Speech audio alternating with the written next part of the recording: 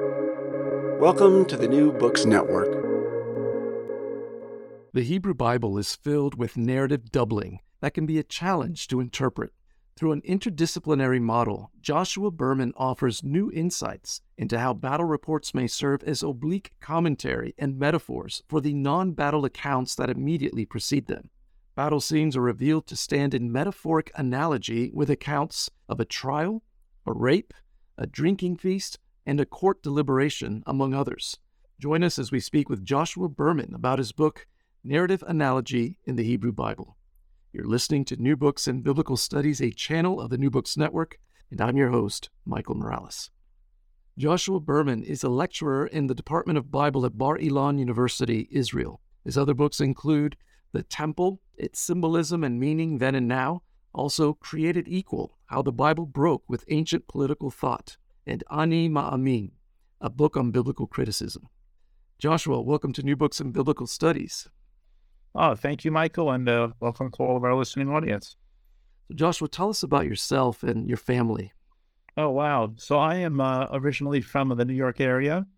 I am an Orthodox Jew. I'm a rabbi. I did not grow up a rabbi or an Orthodox Jew. My parents are Jewish. But I kind of came to religion around the time of my bar mitzvah, around the age of 13. And I made Aliyah. I moved to Israel right after I finished Princeton, where I did my BA at the age of 23. And been here now for close to 36 years. And did my graduate work at Bar Ilan University, where I teach to this day. Recently became a grandfather. Congratulations. That's the short of it. Your book is on narrative analogy in the Hebrew Bible. Would you explain for us what you mean by narrative analogy and what led you to pursue this study? Sure. Okay. So this actually was the published version of my doctoral dissertation, written under my mentor, Professor Edward Greenstein. Within the study of biblical narrative, and for the purpose of our discussion here, when I'm speaking biblical narrative, speaking of the Hebrew Bible, we find a remarkable phenomenon that is subtle and can only really be picked up if you're really attuned to the biblical Hebrew and the word plays that are going on. That is that narratives will echo one another, not merely by explicitly invoking, when we saw this with Moses or we saw this with Abraham, not even explicitly, and not even implicitly by just, kind of paraphrasing a verse that had appeared earlier in Scripture, but that the whole structure of a story follows very closely the structure and language of a previous story, to the point that it seems to be in conversation with it or making a commentary to it. Let me give an example of what I'm talking about here, because this is something that I think most people are familiar with the Bible, will read the Bible regularly, will often be focused on the passage at hand, the story at hand, and might not be attuned to the ways in which Scripture is broadcasting to other stories. There is a remarkable similarity between Moses at the burning bush, Mount Horeb, Exodus 3, and Israel at Sinai in Exodus 19 to 24. We can see how those two narratives follow the same plot structure. That you have the protagonist, let's say Moses in Exodus 3 and Israel in the Sinai pericope. They both approach the mount. They are told to make some preparatory gestures to prepare for revelation, whether it's removing your shoes in the case of Moses, or whether it's purifying themselves in the case of the Israelites. You have revelation as a fiery, scary sort of thing, with the protagonist not quite clear what's going on. You have God speaking to the protagonist for the first time in both stories, identifying himself, giving them their task, their calling, if you will, and moving on from there in both narratives to the protagonist kind of rebelling. Moses halfway through the story, he gets cold feet and doesn't want to go. Doesn't want to be Moses. Defies what God says, and God gets angry with him. And the Israelites likewise at Sinai. No sooner do they receive the tablets and the covenant, but they rebel with the golden calf. And sure enough, here too, God gets angry, and there's kind of a need to come back to equilibrium. So and there's lots and lots of linguistic parallels between those two stories as well.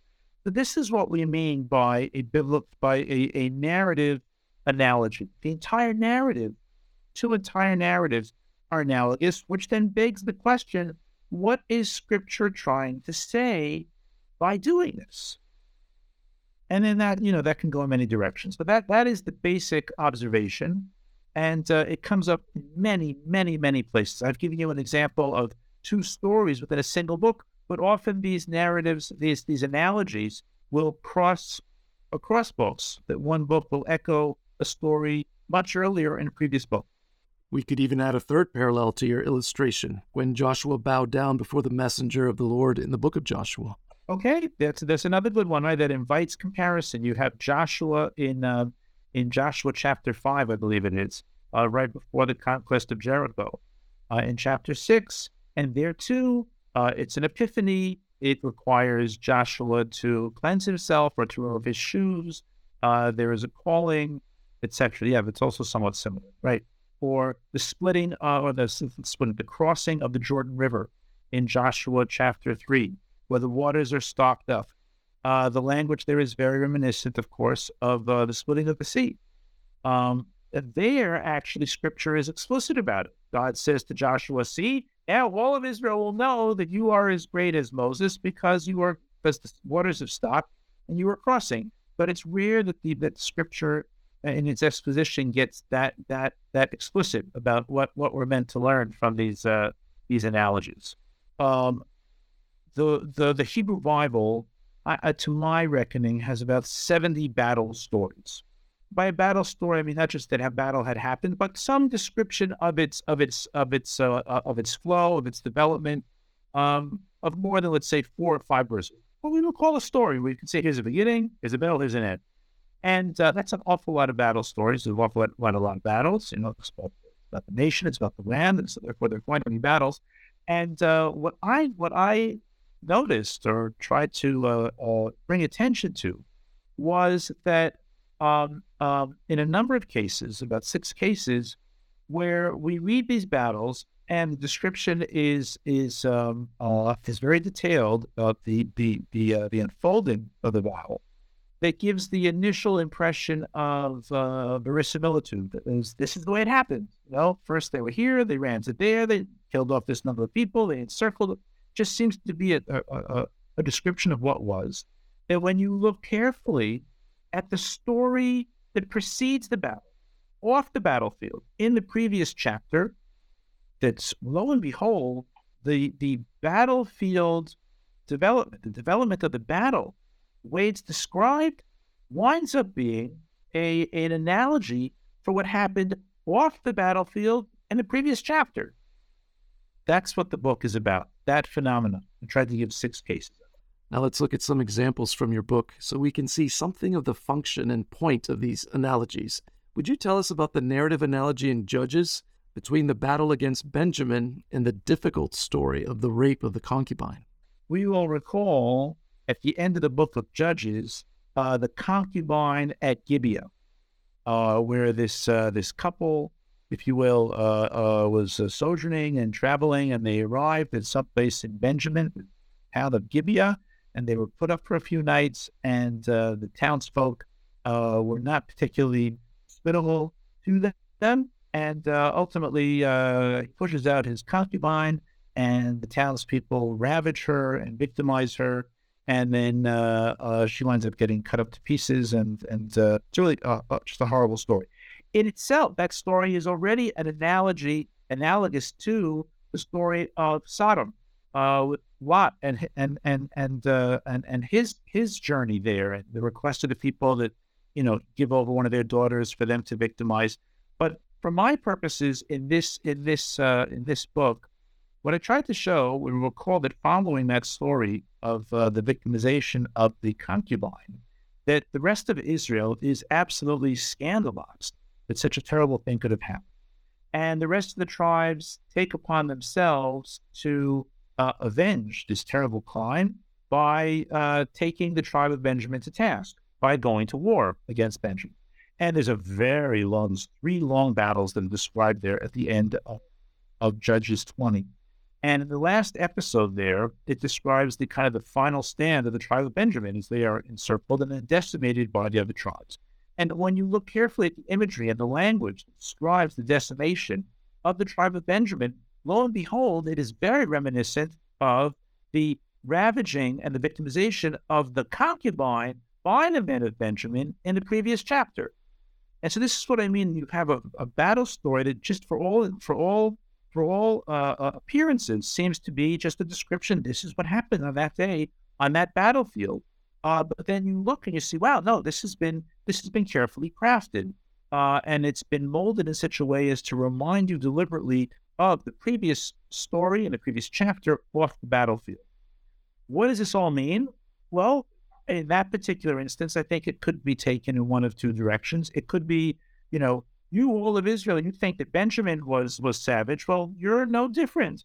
Savagery seems to be a widespread phenomenon at this time in Israel. Or it could be what we call in Hebrew midah keneged midah, measure for measure. That is frequent form of or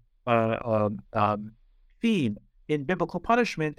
That is that the punishment somehow seems to fit the crime just right.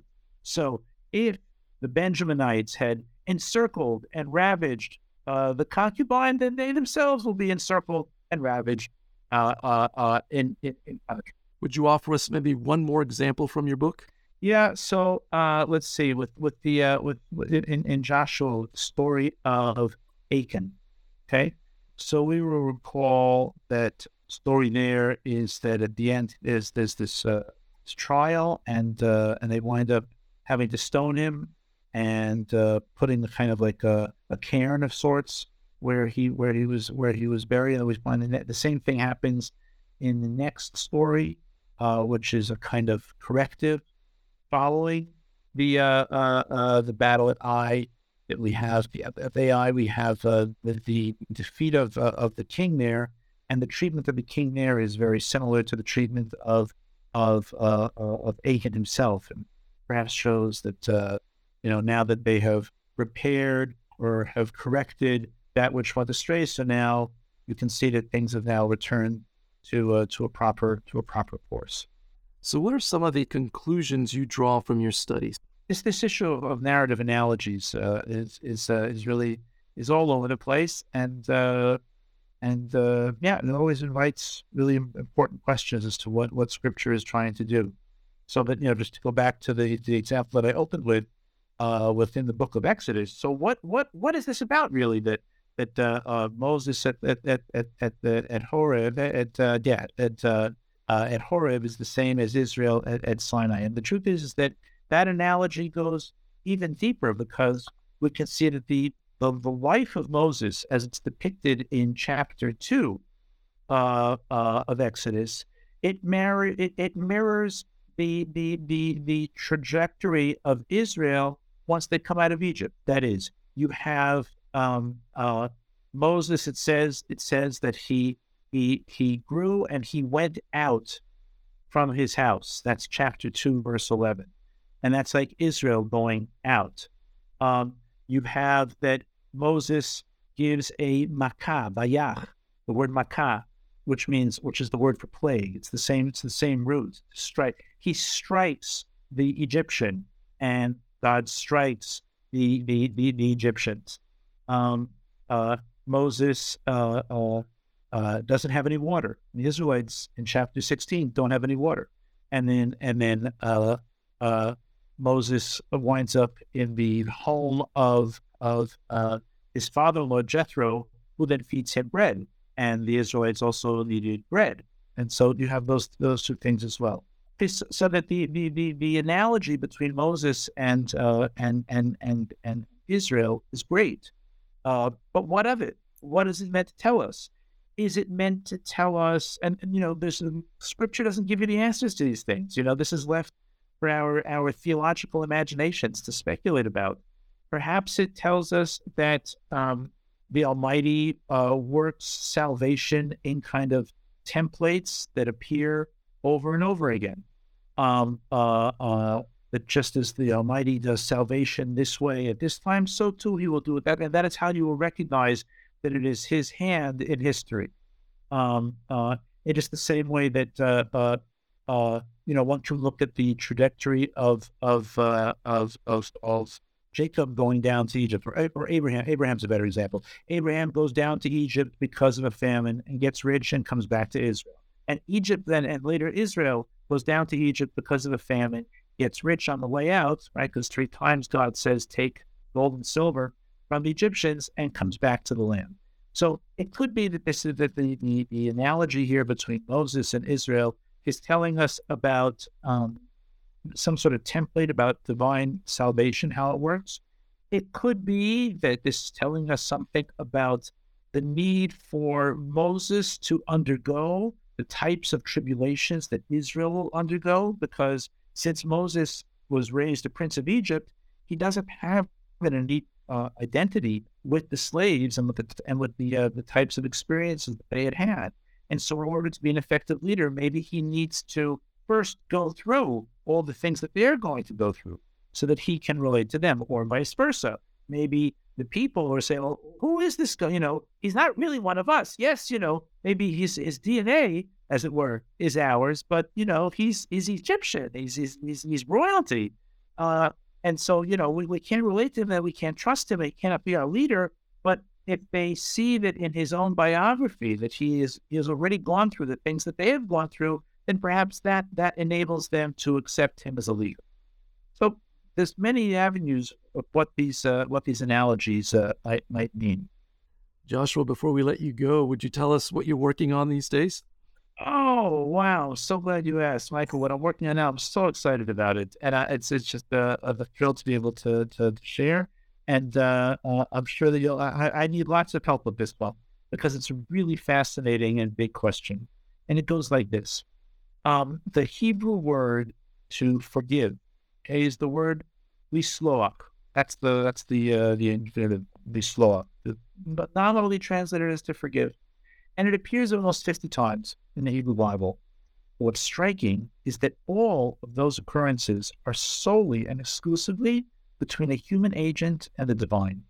Either people asking God for this slicha, what we call forgiveness, or God granting people slicha, forgiveness. But you never find anyone asking another person for slicha, or you never find a person granting another person slicha. You also never find the word apology anywhere. No one apologizes. There is no word for apology. And really, you never find any narrative where you would see what's going on and say, yes, they are asking one another for forgiveness, using any term you want. It's just totally absent. It's totally absent. And this seems totally bizarre to us, because we think of the Bible as a book of instruction about how to be a good person. And we certainly have at least a couple dozen stories in the Hebrew Bible of things that go on in our lives. There's rupture, and then you have to move to repair. Well, how do you do that? Well, we would say, well, you need to apologize. You need to ask for forgiveness and grant forgiveness. And none of that happens in the Hebrew book. And so the question is, what's going on here? Were these people just rude, or what? And the answer is that the conventions of moving from rupture to repair are very culturally dependent. And you and I, and probably most of our listeners who've grown up in the West, have something that, all of us share in common, that type of paradigm that I mentioned before. But it turns out that is a very modern paradigm, that a lot of cultures, even to this day, don't work that way. They do have conventions of how we move from rupture to repair, but they're not the ways that we think of doing it. And so this requires a deep dive cross-culturally to see, well, what are the ground rules that the other cultures have? What does that say about to be human, to be in a relationship, society, and then to come back to the biblical text and to try to read these texts anew and say, so how are these characters moving past the rupture that had developed between them?